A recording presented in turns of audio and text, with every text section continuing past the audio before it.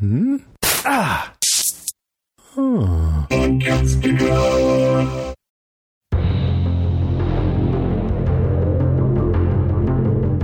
Hey everybody, I'm Rima. And I'm Paige. And this is Strange Indeed, a podcast dedicated to the Netflix show Sweet Tooth. This week we are covering episode 5 of Sweet Tooth, titled What's in the Freezer? Well, I think we knew the answer to that question. We made that assumption last week and we were right. We did. We were right. This was, I thought, a pretty good episode this week. Yeah. Paige, what were your thoughts just in general about this week's? I really liked it. It had some really great moments, and I'll Yes. expound on these things a lot more later. But there was some really good, kind of building of our group, our main group that we're following. Mm-hmm. But then also, it had some really dark stuff in it as well, and some really interesting new things that they did with it. Yeah. This show I liked it a lot. Good. Yeah, the show doesn't hide too much from going down some dark paths. So Yeah. We're going to talk about it. Yeah, there was a lot of interesting things that really moved the story forward, and got a few questions answered, but then also left us with some other questions. So, with that being said, I am excited to talk about this one. What is your number 5? All right, my number 5, I figure I might as well just start at the beginning. The opening with Dr. Gladys Bell. And what happened there? We get just that little... It's right where we kick this episode off. We do find out, kind of thanks to Abbott, when he shows up. General, I almost call Governor Abbott. Again, I live in Texas, so I'm used to it. General Abbott. I'm probably going to have a slip here and there too, so I apologize in advance to everyone. But yes, General in this case. Yes. But we find out from him when he just shows up at her house while she's doing her own thing that she does not have cancer like she told Addie she did. Because he says something about, faking a terminal illness. It's like, how, what's the deal with that? But yeah, she's not sick like she said she was. She's just done doing heinous shit for Abbott. He's kind of had her under his thumb, it seems, with this whole hybrid experimentation. And she's had enough, so she passed the bill to Addie and was like, I'm bouncing. I'm out. Yeah. I'm glad that you thought that too. That's what I kind of had a lot of questions as I was, thinking about this point and kind of talking it out with myself before talking about it here. That we did get to see more of General Abbott. He's actually one of my points too, so I'll just go ahead and talk about it. We got more of him this episode. We've just kind of seen just quick flashes. So he got a lot more screen time, and man, he's not a good guy. And so I think we can make the assumption based on this scene that they were working together, like she's working for him. And, it sounds like she really didn't have cancer, that she faked that. And so if she didn't have cancer, then why did she pretend that she did and leave? Was it because she didn't want to continue those experiments? Like, was she starting to feel really bad maybe about what she was doing? I think so, because one of the last things she said to him, but while he was walking out, was like, they are, children. They're human too, in a way.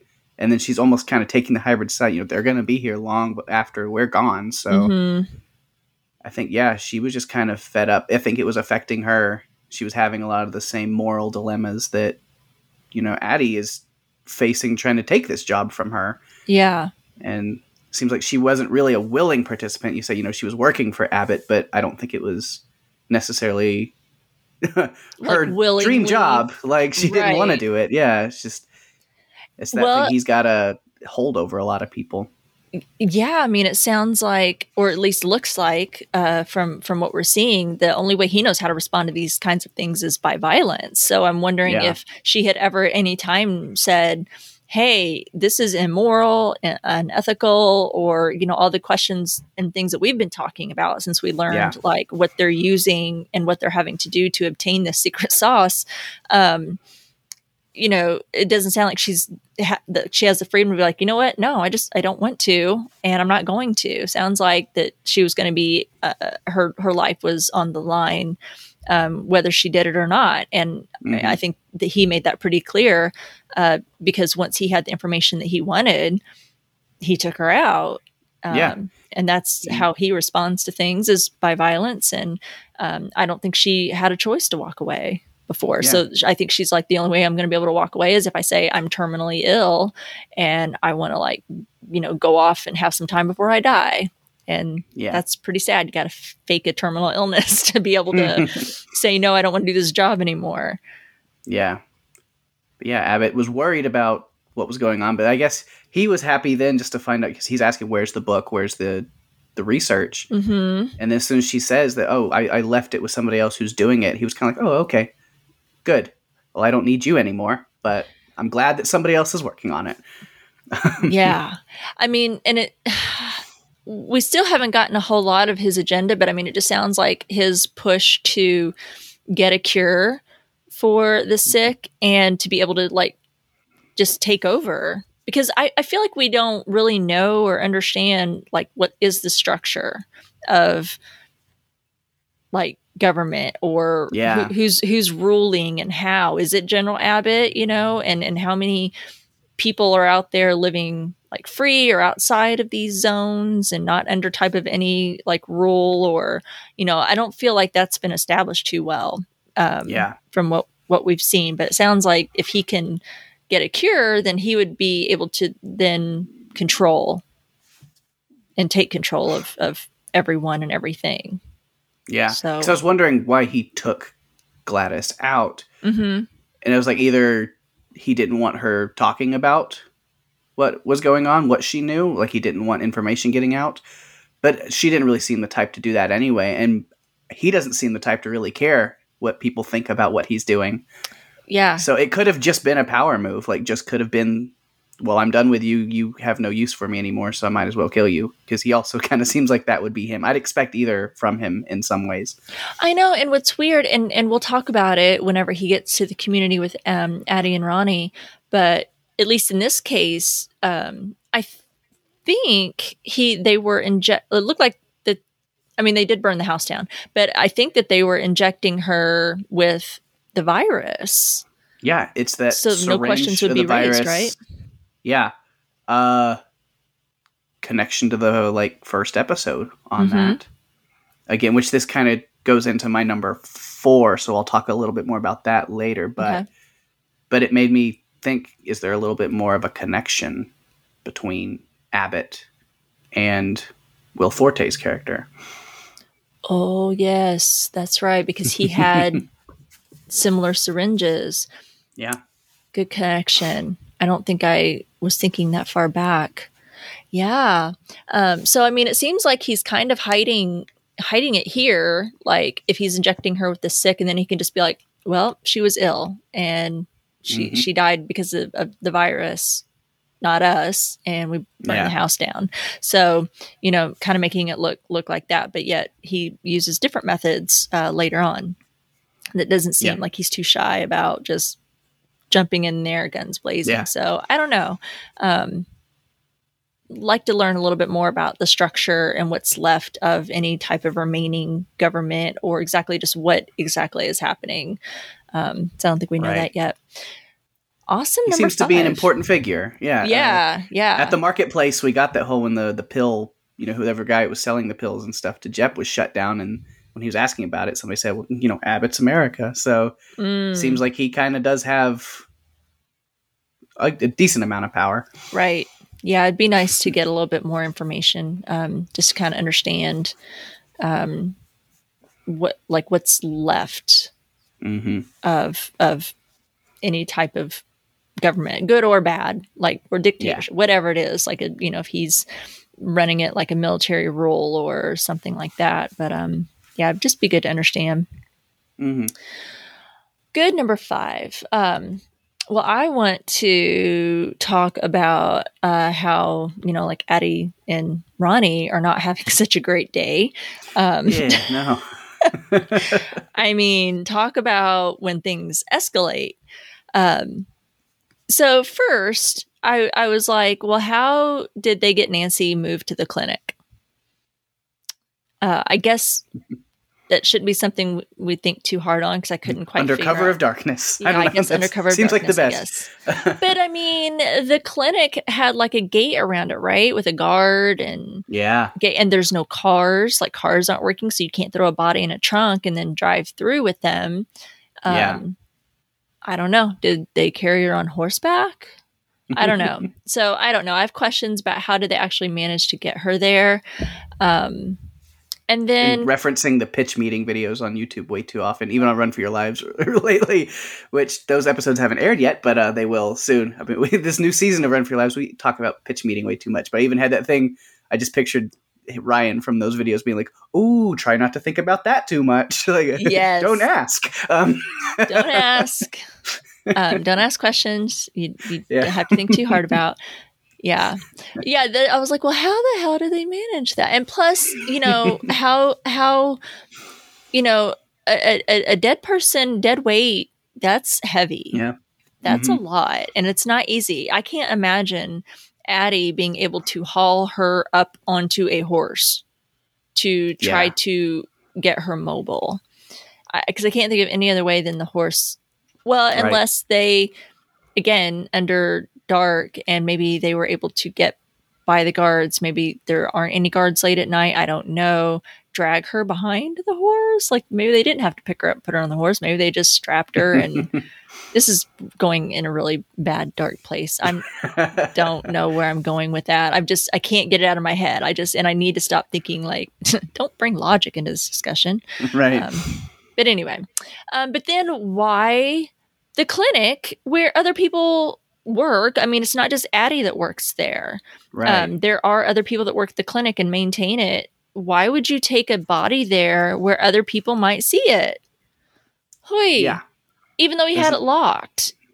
I feel like that's still a pretty big risk, right? Not the best plan. Like I figured they were keeping her like in the basement in their house or something for the time being. Yes. No. Because I think it's exactly what happened. Is it looks like Samantha, whoever the person who's supposed to work the desk at the clinic, went to get something from the freezer or something and was like, "Oh, there's Nancy. I should probably tell the people in the community about that." Yeah, I mean, looks a little suspicious. Why is there a dead body in there? So, again, I don't know. We talked a little bit about it last week, and their choices of just reporting what happened to Nancy. I mean, she got kicked in the head. They didn't. It's like Ronnie said. Well, we didn't kill her. We didn't kick her in the head, or the chest, and kill her. Right. So it should have I still think it would have been better for them just to roll with the truth and let everyone know, like, yeah, this happened. It's a freak thing. Nancy, I guess she was coming over to bring us something or say something to us. And she spooked the horse. And so when we she didn't even get to the front door. You could tell some kind of little fib about that to be like, we walked outside for me to go to work and she was laying there. So I guess the horse kicked her. And exactly. Like you could spin that in some way to be a lot less like guilty looking, but now it's like, because you're hiding it, even with the fact that they didn't kill her, but they hid the body in the freezer, so now they're guilty anyway. Exactly. Well, and so there was risk if they had just told everyone, as she's found, like, oh, well, we found her, or we were out here in the yard talking to her and she came walking up behind the horse and spooked the horse, whatever, however you want to spin that. Yeah. There was risk having the attention on them in that way. And that was something I know that they didn't want. They wanted to just keep blending, and not draw attention to the fact that, that they're up to something, that Ronnie is, still sick or, showing symptoms, I guess, of being sick. Yeah. But they they landed there anyway. Like they went and decided to hide the body and hide that Nancy was dead.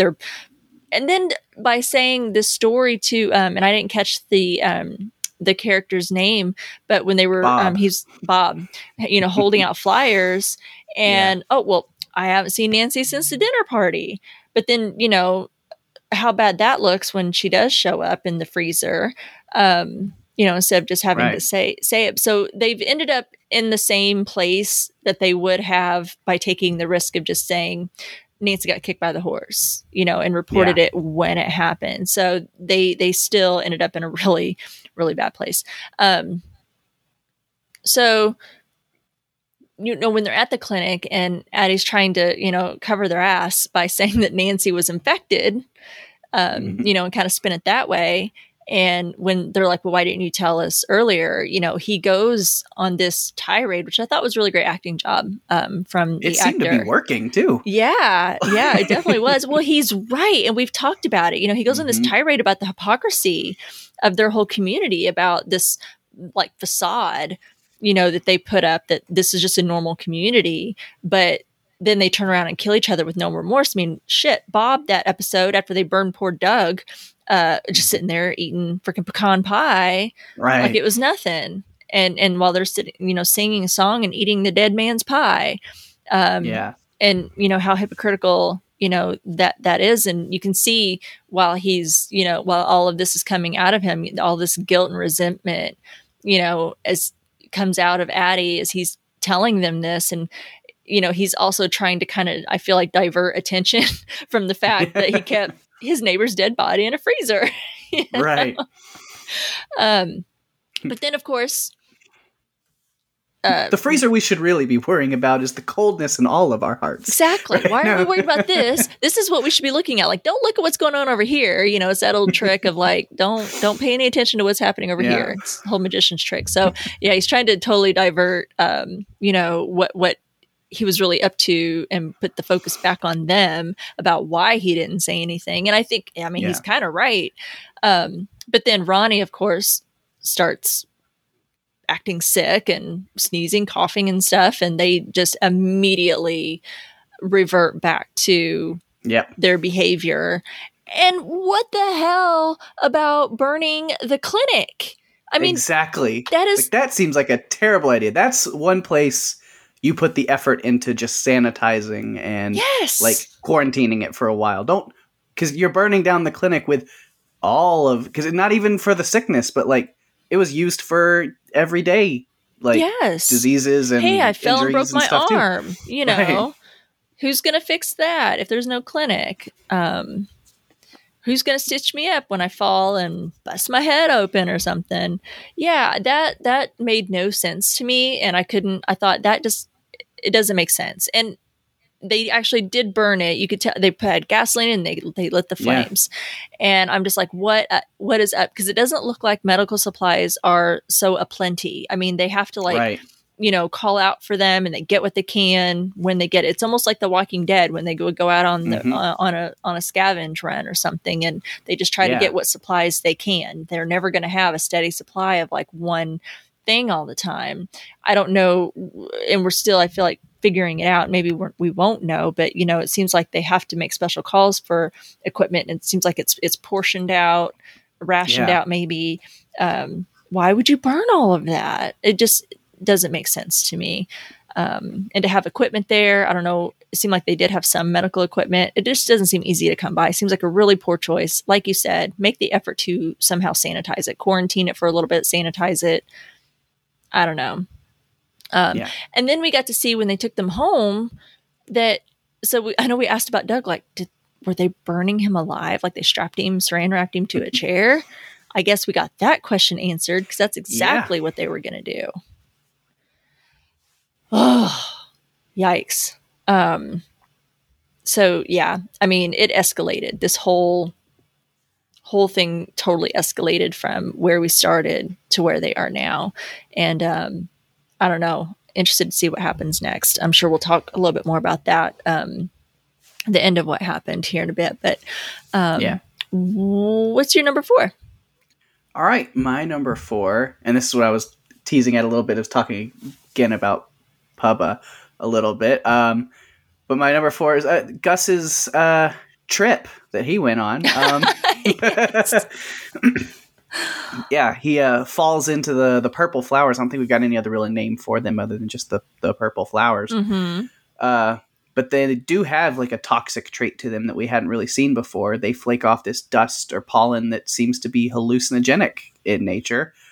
Probably fatal in the case of long enough exposure, because they make a deal to get Gus out of there as quick as they can, and they've got to suit up to get him out. But it's like hallucinogenic. It kind of... But he's also like unconscious, but it definitely takes over his brain and sends him on this little journey. Certainly did.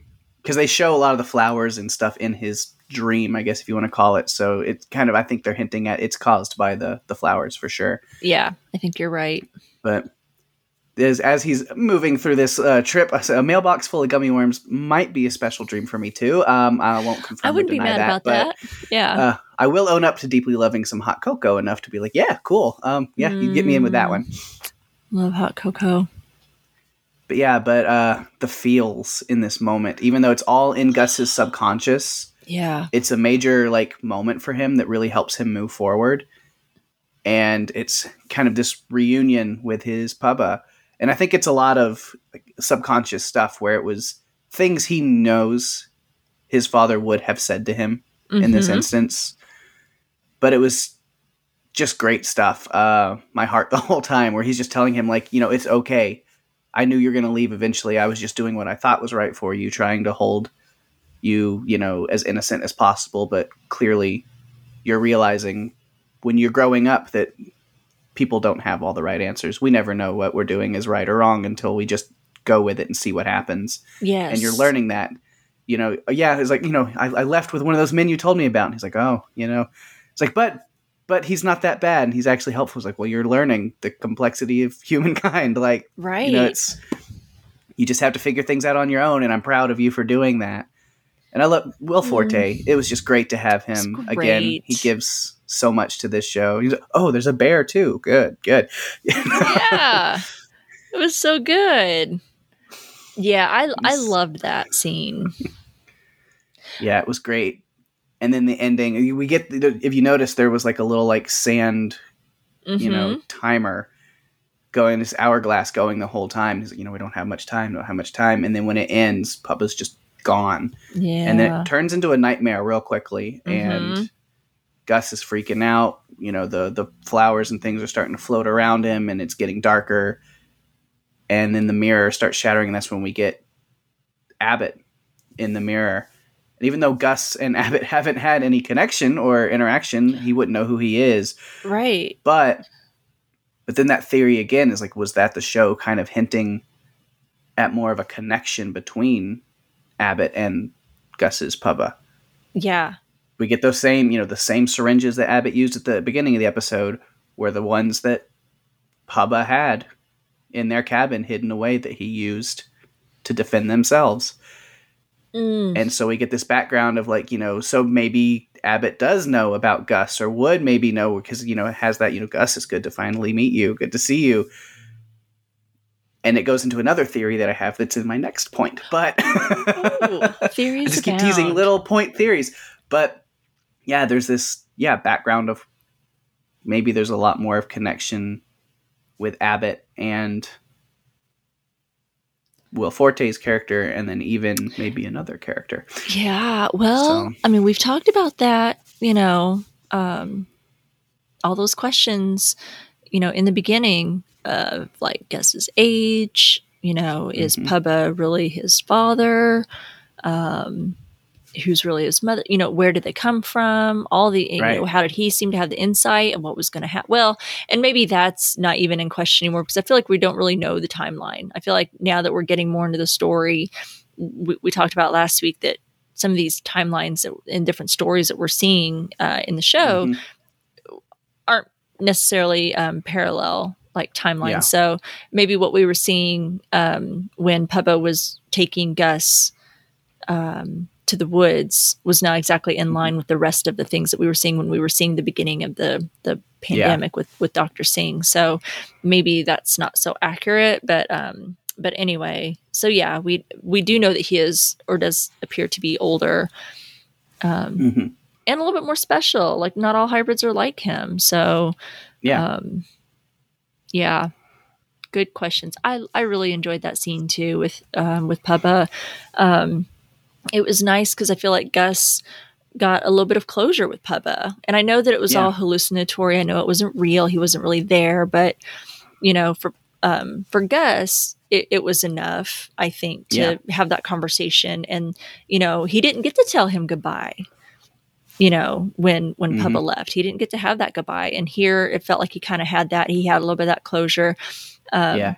And I think that also, it was really therapeutic for Gus because, like you said, Pubba told him, he's like, well, I always knew you were going to cross that fence, Yeah. I always knew one day that would come, and he wasn't going to be mad about it. And I think that, him seeing that he wasn't, he's like, well, I've got something to tell you and you're going to be mad. And he's like, well, what? And he wasn't mad. He was just talking it through with Yeah. him. And I think it really points to the fact that Pubba was able to provide this really good foundation for Gus to be out Mhm. in the world like he is now, and to be able to find people like Jep and Bear that he can trust. Like you said, he can,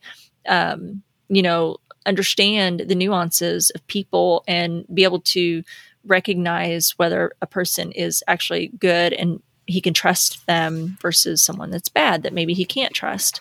Yeah. And Pubba was able to do that for him. So I think it just kind of shows in Gus's growth that he's that way because Pubba, gave him that foundation. So that was really nice. And like you said, really does kind of, I think, help propel Gus's character forward.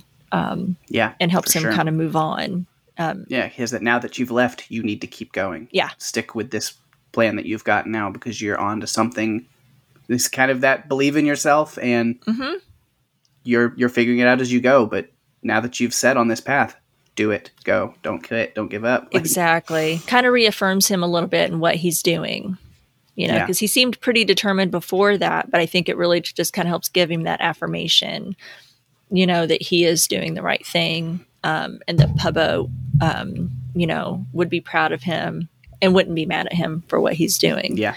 So, oh yeah, that was really great. And yeah, Will Forte, good to see him again. I know we had talked about that before, like, oh, is he going to come back? And are we going to see him again? Because he left us so soon. I'm so curious if we'll get more or not. Yeah. In a flashback form. I know this was like a hallucination, but I'm wondering if we'll get like a flashback. Yeah, because later there's down still the some road. important questions about his character that I have after this episode too. Me too. That was great. Is that your number 4? That was. Awesome. My number 4, just quick thought, as I was watching this episode and we get to see more hybrids. Mm-hmm. And then we've met Gus, obviously, and we've met Pigtail, and now we have these other hybrids that we've been introduced to, and we're seeing more of them at the preserve. Yeah. So something that made me think during this episode is the difference in the hybrids. So the first hybrids that we were introduced to, we see are babies in the hospital, and they kind of look human, right? I mean, they kind of look like human babies, but some have like tails or ears of their, whatever half animal that they are, or some other animal characteristics, of like fur or the noses and things like that. They still look pretty human, kind of like Gus and Pigtail also that we've been introduced to. So when we learn, that poachers are being hunted or are hunting, the hybrids. I mean, you're like, oh my God, that it's horrific. And it is, it totally is. And I'm not saying that it's not, and that's not evil, but I think that the show for me didn't do a great job about showing us at first that there were different types of hybrids, that some of them look like Bobby and some of the other kids at the preserve. We've seen this, there was a monkey and a sloth. Sloth Kid might be my favorite. I don't know why, but I think so. Right. I'm not quite there yet, but they're growing on me a little bit. I did love that sloth hybrid. Got a thing for sloths, but I thought, man, the show, because I'm picturing in my head when, the poachers are after Gus, and we know that poachers are out there hunting hybrids. I'm thinking, oh my God, these look like little kids. I mean, Gus looks like a full on hunting children. I know they're like hunting children. But whenever you think of, and I'm not saying this is okay, again, this is still horrific and terrible.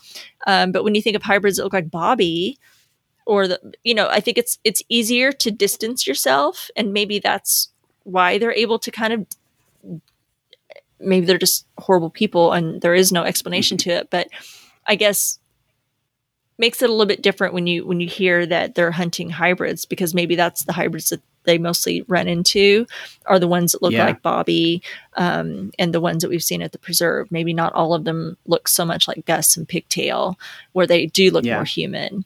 So I don't know. I wish the show had done that a little bit earlier. Maybe they did it for a reason. Maybe we'll find out why. Maybe it doesn't matter. But for me, I was just like, well, I feel like this would have helped a little bit, and maybe me understanding why that they're just so easy to just go hunt children, you know. Yeah. But anyway, I just wanted to kind of bring that, because it seems like at this point it feels like Gus and Pigtail are kind of unique. You know, that maybe not all hybrids do look like them.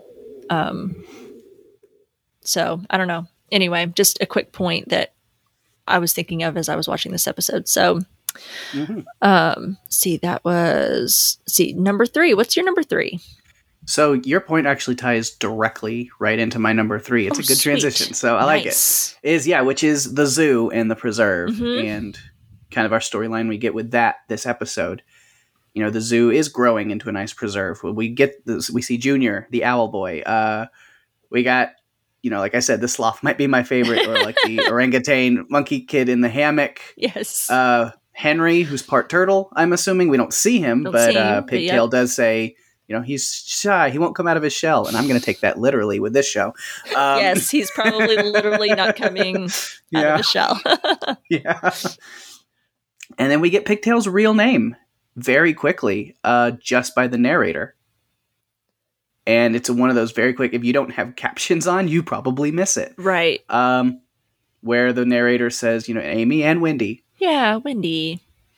It's like, oh, okay. So we get that. And then she's still just referred to as Pigtail the whole episode by Amy. Mm-hmm. But we get a quick narrator saying Amy and Wendy. So we do find out that Wendy is the real name of Pigtail. And then, so it's cool. We get the light-hearted stuff of the zoo. Of course, seeing these new kids that are here, it's kind of growing and building. Get a little bit more Bobby. Said he's getting all dressed up by Pigtail, and he's not happy with his new outfit. No. He's not digging it. I was curious. I was like, I even have my notes. I was like, where does Rima land on the Bobby scale this week? I'm still a little weirded out, but I'm slowly opening up to him. Good. So yeah, I'm getting there. Just need more exposure. Yeah. I love, it's just one of those little details, but again, it's just so adorable that Wendy, Pigtail, has that little pig snort when she laughs. It's one of those little things I'm like, oh, it kills me every time. I'm like, so cute. I love it. Mm-hmm. But then we do see the hardships that then become a big trouble for the preserve. And that's what I really want to talk about. And this comes with more theories. Oh, good. That I teased earlier. So we see Amy having to make a hard choice of her own. The radio comes on, and there's these people saying that they have a hybrid baby that's in need. And Amy has her system, her guidelines set, and for very good reasons. Yeah, obviously, she knows people are hunting hybrids. She can't let people know where she is. And so when they, she said, okay, tell me where, I'll give you directions to whatever, here's where you leave the baby. I'll come and get him. And they're like, oh, he's not going to make it. We just, you can trust us. Tell us where you are and we'll bring him to you. And she just turns off the radio, and it's a hard moment, but she has to abide by those guidelines for the safety of her and her adoptive daughter now. And then all these other kids that are now here. Yeah. It's a question of the few versus the many. Mm-hmm. Mm-hmm. And so she has to abide by that, and it's a hard choice, but maybe it was fine, but we don't know, and it's not a risk that's worth taking for all of them. But the theories now that I have that I was teasing is about Wendy Pigtail. Okay. She is about as old as Gus. We talked about as it kind of seems.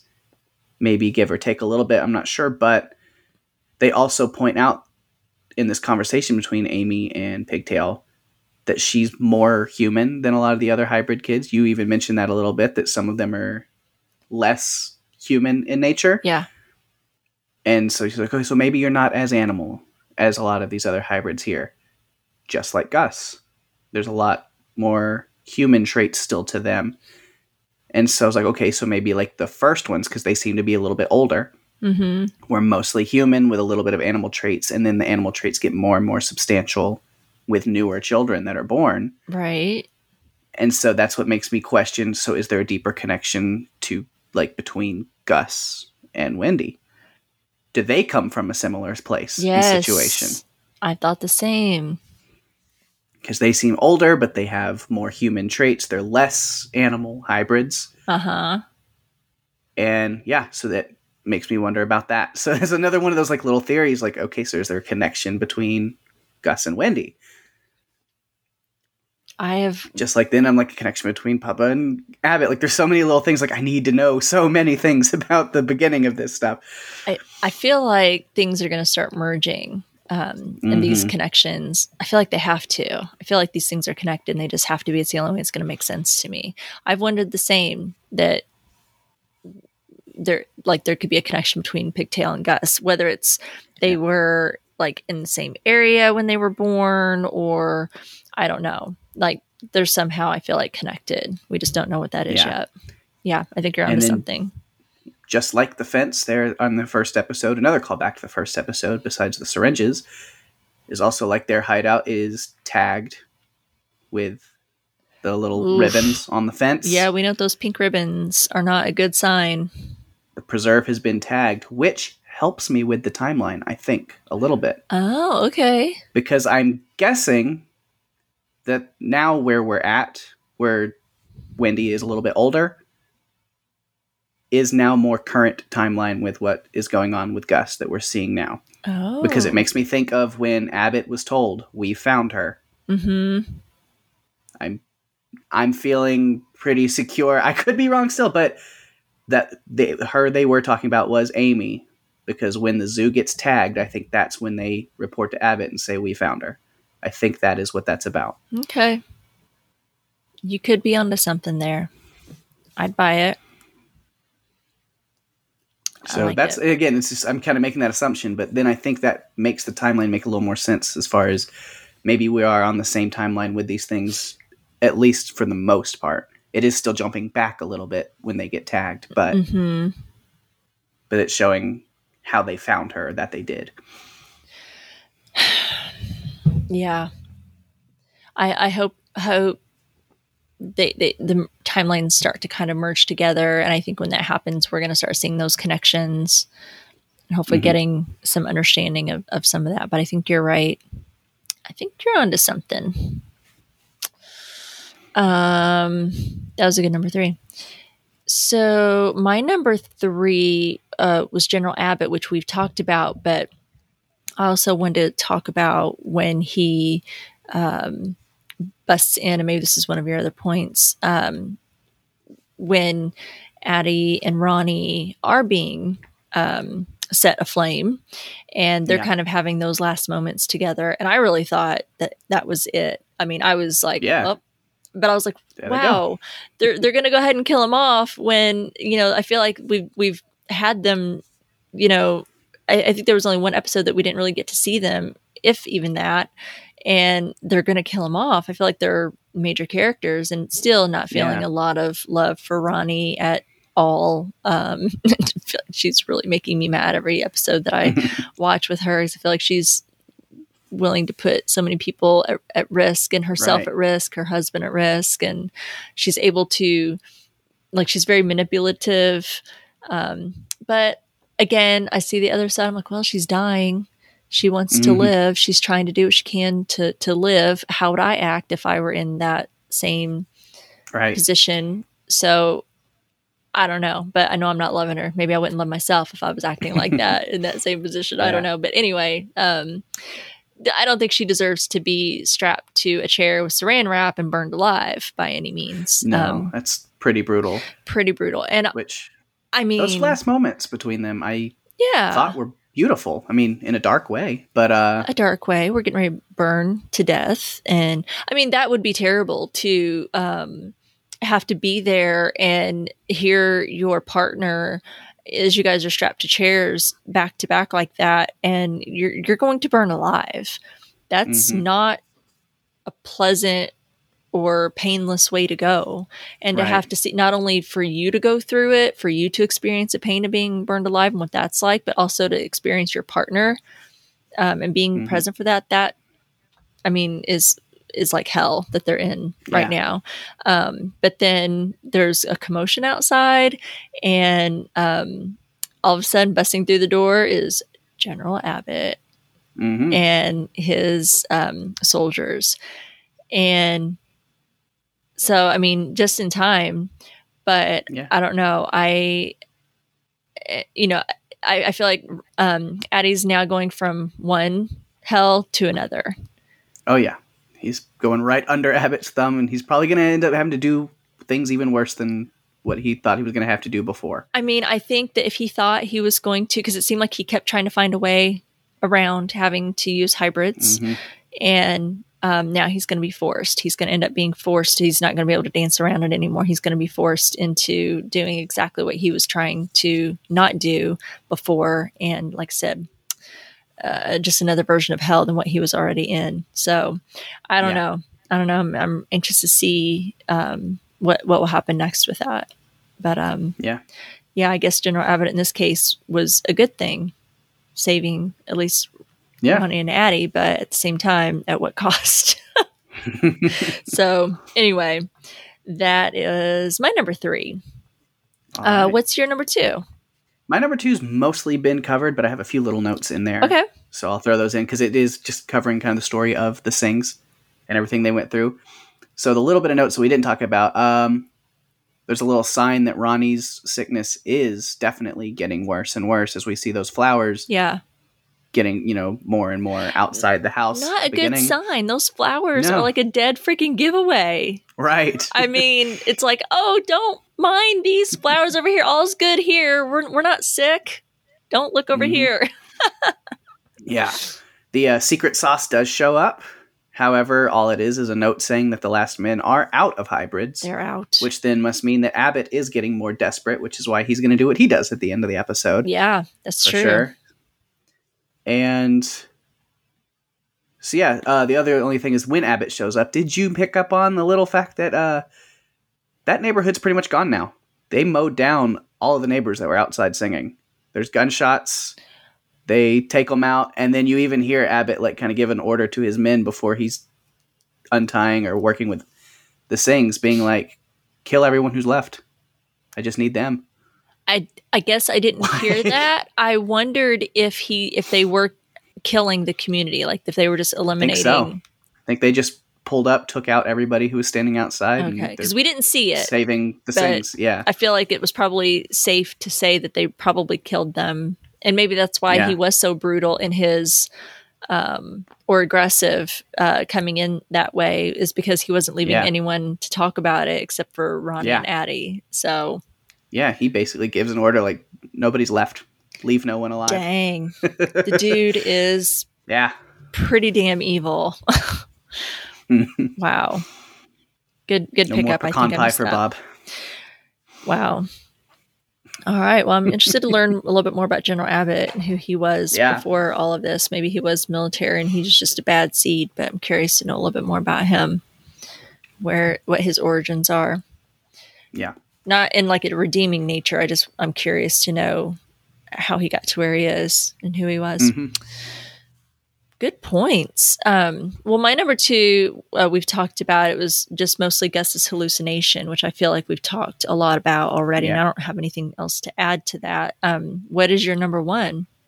So then I wonder if we have the same number 1, because it's one of the few things I haven't talked about yet, which is the odd couple of Jep and Bear. Oh, that was fun. Yeah. It's just like the whole kind of through line of that I really enjoyed. So I picked that as my number 1. Good. I knew that we would see Bear again sooner than later. I really had a feeling. I had a feeling we would too. Yeah. And so for her to just kind of tag along and, they want to tag along with her because she's headed towards the train. And even though we got to go through this valley of sorrows to get there with all these flowers, that's the plan, is to go. And Gus is going with her. whether Jep likes it or not. Because how do you say no to the, please, please, please, please, please, please, please, please, please? He's so He suckered in. There's no way you can say no. Yeah, but then we get Jep and Bear just like at each other the whole time. But it's funny because it's not like over the top, but it's like they're like it's like they're, you know, fighting parents trying not to like upset Gus too much, but at the same time they have to get their jabs in. Yeah. And it's just those little, you know, the whole Tiger and their psycho team thing. And, you know, well, you don't really know how you've done such a great job taking care of him, you know, because he's gotten captured and you've gotten this. And they're just picking on each other the whole time. And Gus like, stop fighting. Yeah, that's a good analogy. It's very much like bickering, a bickering couple with their kid in tow, because they do keep jabbing at each other. But then when they see like that parachute guy in the tree, they are kind of like, they both realize like Gus doesn't need to like. So they do what they can to try to... He's too innocent for this. Yeah. I love that, where they're explaining the parachutes, and Gus is just not buying it, because Jep has joked with him about stuff before, and he's like, a magical blanket that helps you fall from the sky without being hurt? Yeah, sure. I love that so much, because... well, and even Bear, who has been out in the world, she's young, and it's probably like 10 years? Is that what we kind of... I think so, it was like a 10-year from the start to where they're at now. She was like 5 when it started? Yeah, so what did she know, and what does she remember? And Gus doesn't know anything because he's been in a bubble and, you know, doesn't know what it was like in the world. So I'm sure it probably does sound... It was really... I like the way that Jep was trying to explain it, though, you know, and just like simplify it, but at the same time, like, what? You know, I'm not believing that. Sure. So yeah, that was really funny. I enjoyed that. Yeah. And, you know, they have these little... They were on the same page for just a minute, where even Bear is not sure that Gus's mom is even alive or out there anymore. Mm-hmm. And she's like, you know, this mission is probably useless. But they both also can't help but stick it out with this kid. Just his level of hope and positivity is infectious. And they just, at this point, have to see. I mean, I love that, you know, we get that moment where Jep is like, okay, like, I'm coming with you. Like, I'm giving in. Like, we're going to see this through, because obviously it means that much to you. And what else have I got going on? Yeah. It's not like he had any other place to be. Right.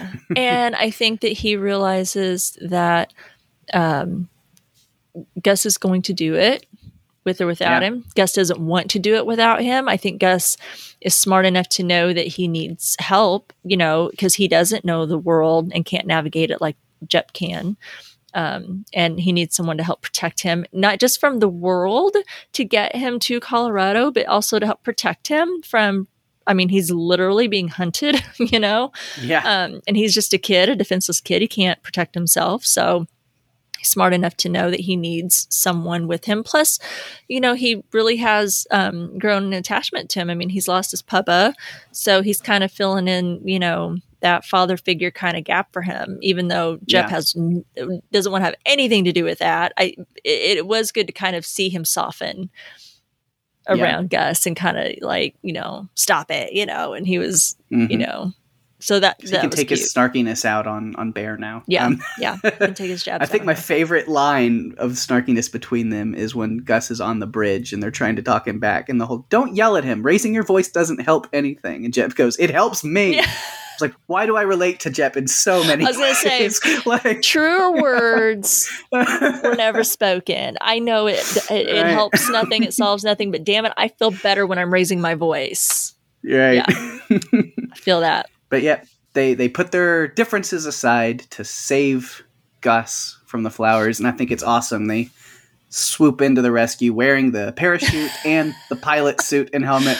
It's like, why do you get to wear the parachute? It fits me. Yeah, I don't think Jep was going to fit in that suit. No, which I'm not jealous of her wearing that. That is disgusting. No. Ew. I had like total, and I know I keep saying it a lot, like Walking Dead vibes when they would find dead soldiers and they would take the helmets off of like one of the walkers, and it would like peel the face or skull off of, and you're just like, ew, you're gonna wear that, because they would be looking for protective equipment too, so they could fight or they could defend themselves, and yeah, you're just like, ew, you're gonna wear that. So I can't imagine the state of that uniform and helmet that she used. Gross. Yeah, but they save Gus, and then even after that, as Gus is like waking up, they're still fighting with each other. Yeah, like, could you have moved any slower? I didn't see you carrying him. You get this whole thing, and Gus is finally just fed up with them fighting. Make a fist. Yeah. Make a fist. Now bump them together. Like, which does help a lot sometimes, but I just love that. And now I'm thinking, as somebody who likes to do a lot of the conventions and things, I was like, okay, somebody on it. We know some people. Put it out there. Convention people, get the Sweet Tooth cast members on the circuit, on your shows, because I'm adding that to my list of things I need to do for sure, is I need to give a fist bump to any or all of Christian Convery, Nonzo Anansi, or Stefania Levio. And I need fist bumps with these people. Make it happen. Agreed. Photo op opportunity. You're right. Fist bumps. I like it. And I like it better than what was wasn't there a character? Was it The Walking Dead or someone that kept wanting to fist bump all the time? Tara. Tara on The Walking yes. Dead was a big fist bump. Now that was annoying, but it's endearing with these three. Exactly. That's endearing. Gus's insistence was endearing. Good way to put it. I like it. Yeah, they were great. I liked it. I think that you could probably tell that they were not going to get along, but it wasn't in an annoying way. It was a relatable way. And they both do really care about Gus. You can definitely tell that Jeff is softened and he wants to help him and help protect him. And, Bear feels the same. They just feel like they have different ways of going about it. So I'm glad she's joined their little group. Yes. I like it. All right. Well, that actually was not my number one. Oh, nice. My number one was actually focused more on the preserve, which we've talked about a little bit, but just some additional things that I wanted to kind of mention was we've talked a little bit about the differences in the hybrids, and I like that we got to see Bobby a little bit. I think that's what kind of helped me seeing Bobby again, because he got a little bit more screen time, and I was definitely getting some serious ET vibes in the episode when Wendy's dressing him up. Yeah.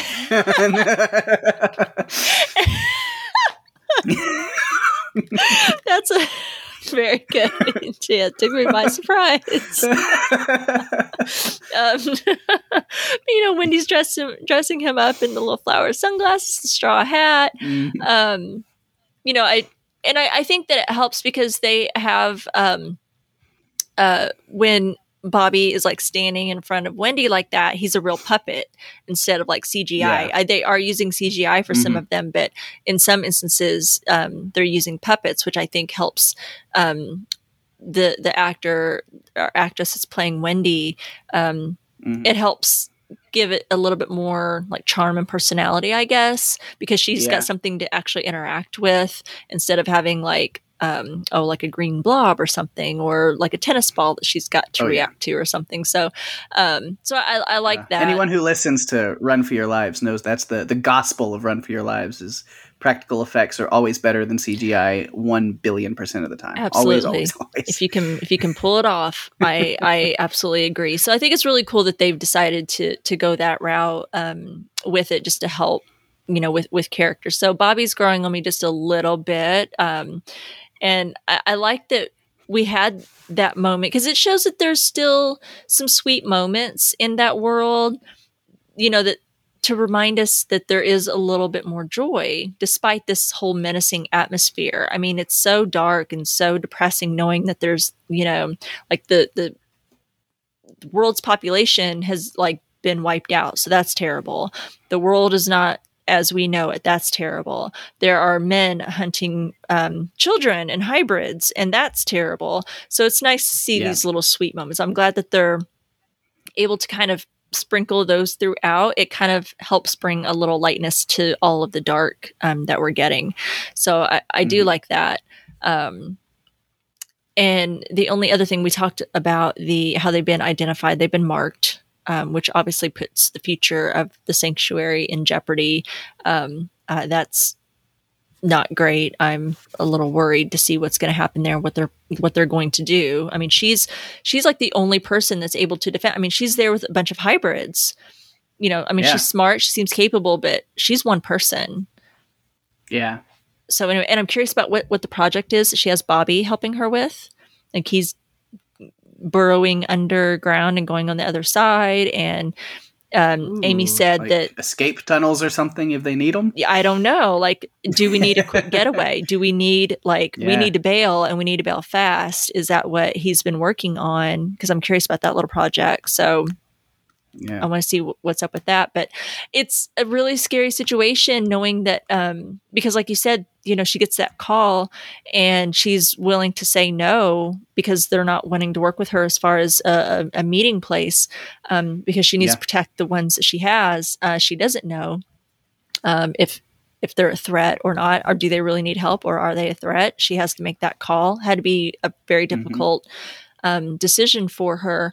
And I feel like because they didn't have, I feel like the pressure is on the Last Men to find subjects, because it sounds like they're out of hybrids. And once they find the preserve, which sounds like they have, it's not great. Because it sounds like a horrible thing to say, but I'm like, well, they found a stockpile of they did hybrids if they need. Yeah. I mean, and that's why I guess you're right about the timelines a little bit, or at least with Addie and Ronnie and the preserve and Amy and Wendy. Seems like it's kind of marrying up a little bit, because Addie gets the note, we're out of hybrids. We got nothing right now, so we can't get you the secret sauce. But then the preserve gets found, and clearly they're under a lot of pressure to find it because they're out. And so I wonder, it sounds like those two storylines at least are kind of merging. So, and I don't know if that marries up with Gus and Jep and Bear with where we left them or not, but anyway, so that's the only thing that I wanted to add to what we've already talked about with the preserve. Nice. Any notes?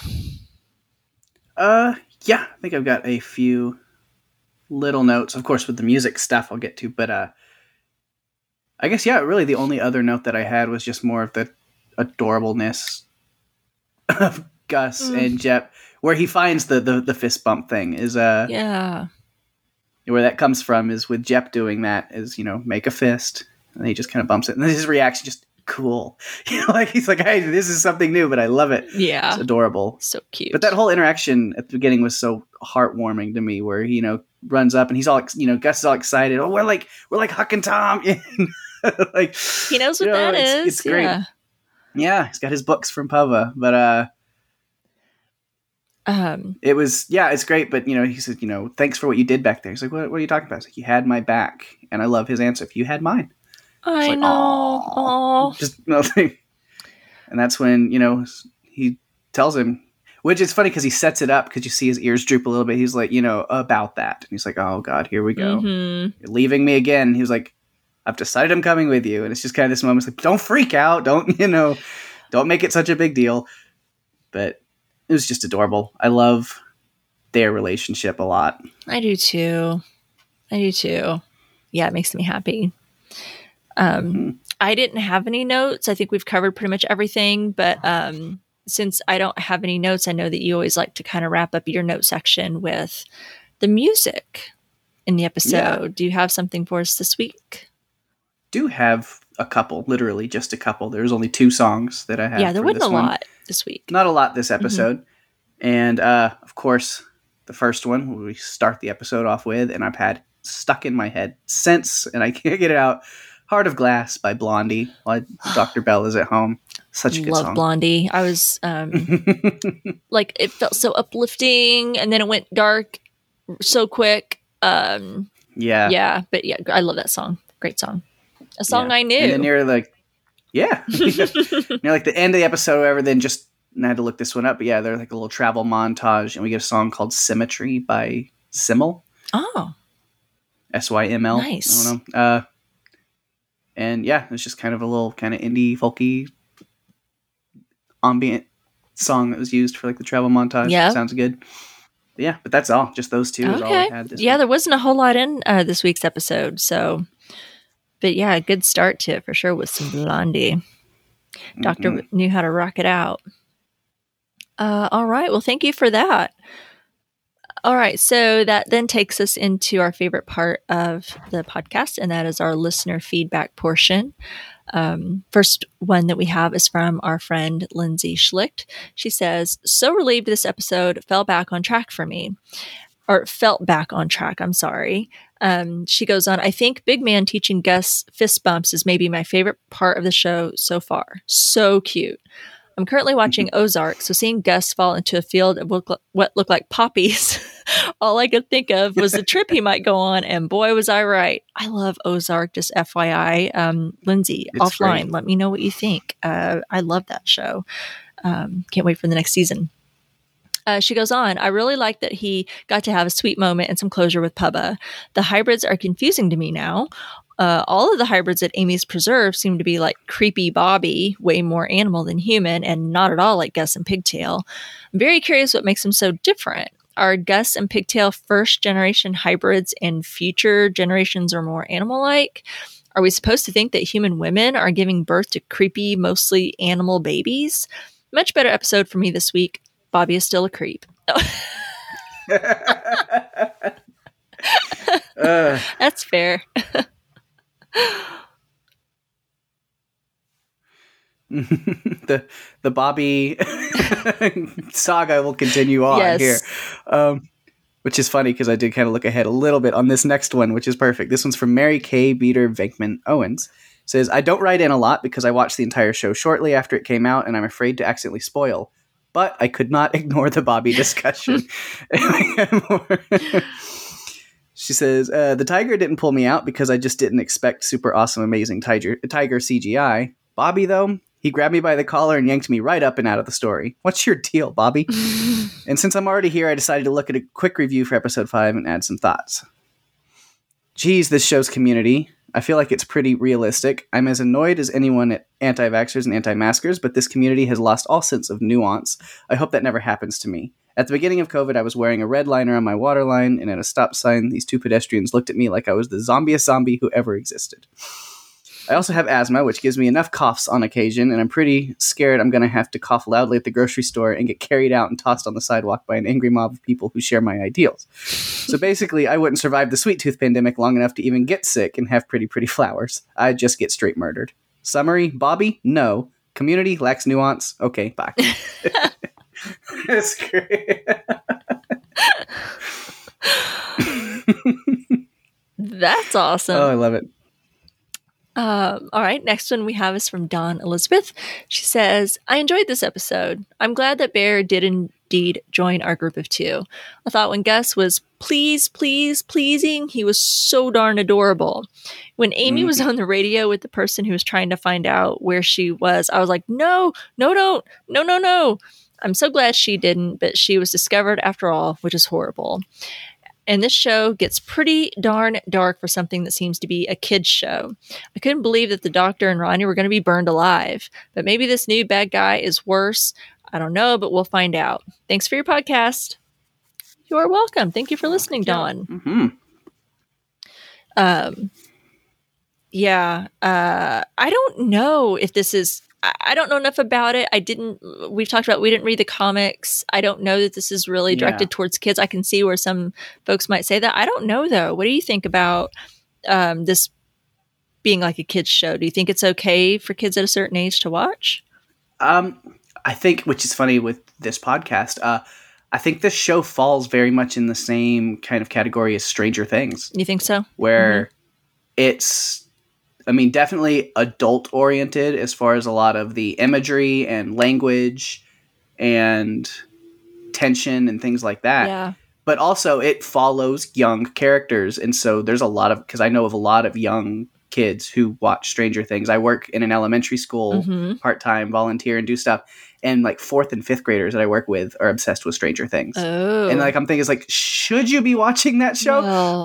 But there are other kids close to their age and they feel this connection. And so yeah, and it is entertaining to them. So and that last season, man, that got pretty dark. That last season did. I mean, all of it is pretty dark, but I feel like that last season really kind of went to a scary place. So yeah, I feel like some kids could probably handle it and some maybe not. And some parents are probably not wanting their kids to watch it. I understand it, but yeah, I don't know. So I think, for parents making that call, I think it's a case by case basis. You know your kids better than anyone else, but I think this show maybe falls in that way. There's a lot of adult like intensity and the language is there and some things are pretty dark, but so you're dealing with kids and young characters in the show. So kids kind of gravitate towards it, and if they can handle it, know a lot that do enjoy it. You know your kid, man. I'm not going to tell anyone how to raise their kids because if my kid was that age, she'd be watching it. She watched pretty much everything. She wasn't that limited. I'm a terrible parent, but she is a functioning human being in society. So, and she's contributing in a positive way. So I feel like I was successful. So I have that. I might have let her watch a ton of horror shows when she was a kid, but and all the scary video games, but she turned out better for it. Thank you guys so much for the feedback. Really appreciate you guys taking the time to write in. We did get a couple of voice messages as well. First one that we have is from our friend Greg. Let's see what he has to say this week. Hey there, Paik and Rima. This is Greg. Calling about Sweet Tooth, episode 5, What's in the Freezer? And congratulations, Paik, you were right. It was, in fact, Nancy in the freezer. I guess the context clues were there, but good call.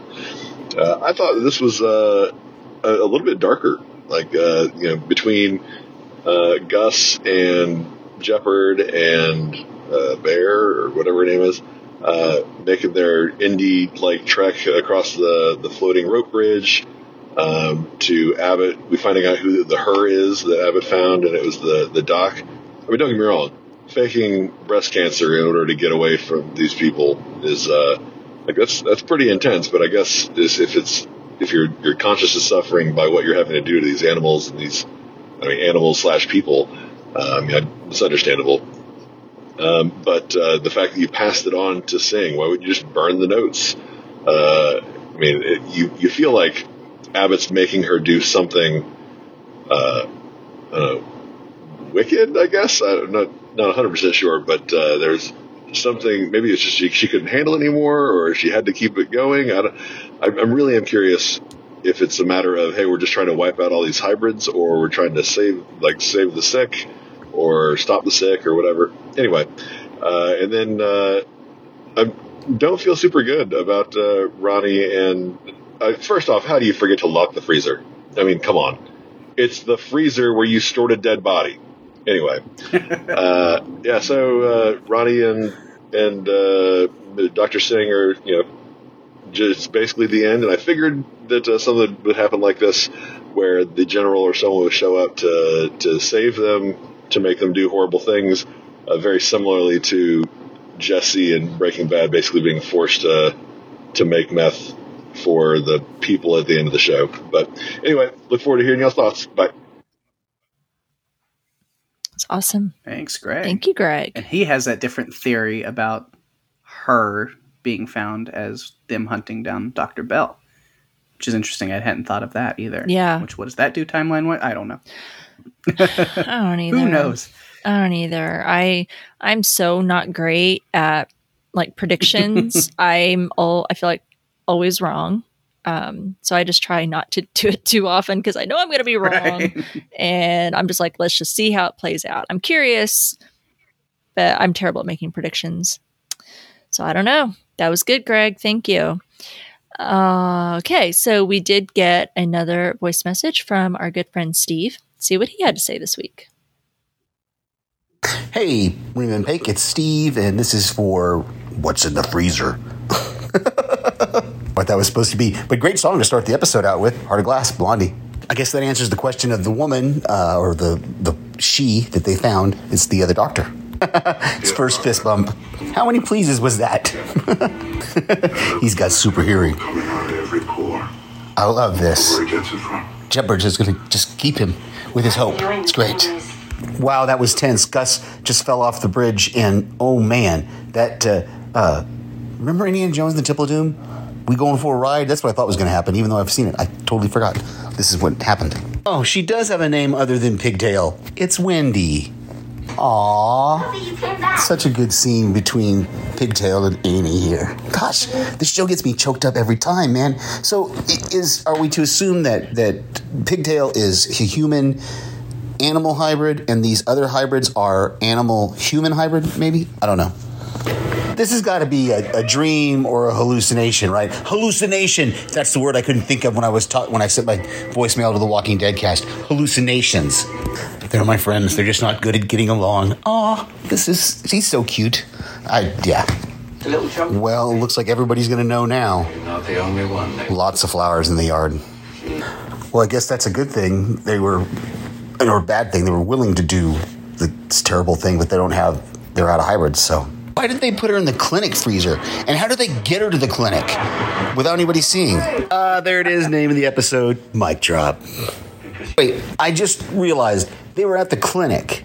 So they traveled all the way back to their house with them before doing this? All right, went a little long on this one. Sorry. Talk to you later. So, Thank you, Steve. You had a lot of the same questions and concerns that I did. So thank you for validating me in that. Yeah, that's right. They went from the clinic, like they knew they were up shit creek, and they went all the way from there back to their house. Like they knew what was in store for them. That had to be a hella, like, super intense ride back to your house, right? Right. Yikes. Good point. I didn't even think of that until you pointed it out there, Steve. I love that. And Steve is with Greg also on her being the doctor. Maybe I'm off. I don't know. I guess so. Well, I mean, we don't know. Theories are fun. We don't know which one was the her they were talking about. It could be a third her. Who the heck knows? Could be... looking for Bear. Maybe. I think we also mentioned, or either us or maybe one of our listeners mentioned maybe Birdie. Could have been a her. So I don't know. They didn't say. We don't know. We can only speculate. And then Steve mentioned a little note again. That was one of my other notes that I forgot about, was because he said, "Oh, he has super hearing." Because I did love that, where he just quietly says, "Oh, is that a caramel apple tree I see, Gus?" Okay, good. He can't hear us. He's got super hearing. I love that. That was so good. And it made my ears perk up. I was like, a caramel apple tree? Which, by the way, Ooh, where? Oh my gosh. I know. My sweet tooth this week has just been terrible. So I can relate. Thank you, everyone, so much for submitting the feedback. I so look forward to hearing what you guys think and speculate along with us and theorize. And it certainly makes me think of things I haven't thought of. So thank you, everyone. Appreciate taking the time. Well, we are getting into the back half of the show. This was episode 5, and there's only 8 episodes. So next week on Strange Indeed, we'll be covering episode 6 of Sweet Tooth, titled Stranger Danger on a Train. Interesting. Yeah, I love that term. It sounds at least like they catch the train. Yeah, that's because good. And that was something that we didn't really talk about. Was their in their journey was what they were going to do was they were still going to go hop on a train. I don't know how Jep and Sweet Tooth had planned on getting there, but Bear's like, well, there's a train and it goes through here. It's just not going to stop. So yeah, it sounds like that train was on its way when we left off with them. So you're gonna have to Wild West style board this thing. Yeah. And they're not going to be riding any horses to like run alongside it. They're going to have to like kind of run and figure that one out. Ugh. Yeah, that doesn't sound fun to me. Yeah.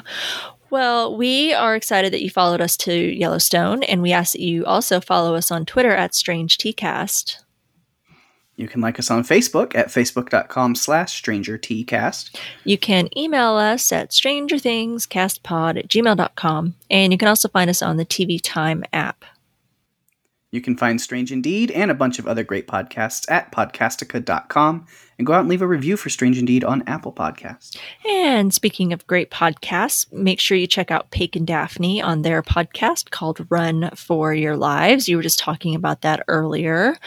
Yeah. I know you guys were on a little bit of a hiatus. Are you guys coming back this week, or are you still on your break? We're on break still for a little bit. Okay. I think September 17th.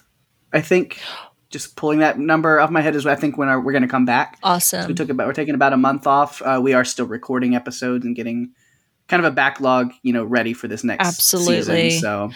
Well, So we've covered some really good movies that we'll have some fun with when we come back. Well, that will be exciting and something to look forward to. But I mean, in the meantime, it's a great time to get caught up on your. We've got 2 seasons library. full of episodes that you can go back and listen to. Some real good ones. I won't tell you what stuff we are covering, but maybe and give you little hints by saying maybe some connected episodes you might want to go back and listen to is maybe we've covered the first 3 Jurassic Park movies. Yeah. If you like zombie stuff, we might be talking about that more soon, but you can go back. We've covered Train to Busan. Mm-hmm. That was so good. Train to Busan. Good movie. And Cooties is another really fun zombie style movie that we've covered. So yeah, good time to recommend go those back ones. and get caught up on any episodes that folks have missed out on. Yeah. You guys have a lot of great content out there. So then everyone will be caught up and ready for when you're releasing your new episodes. Sweet. Mm-hmm. Look forward to that. Well, all right. That is our show. Thanks for listening, everyone. Until next time, I'm Rima. And I'm Nate. And Mary Kay Beater Bankman Owens is strange indeed. Perfect.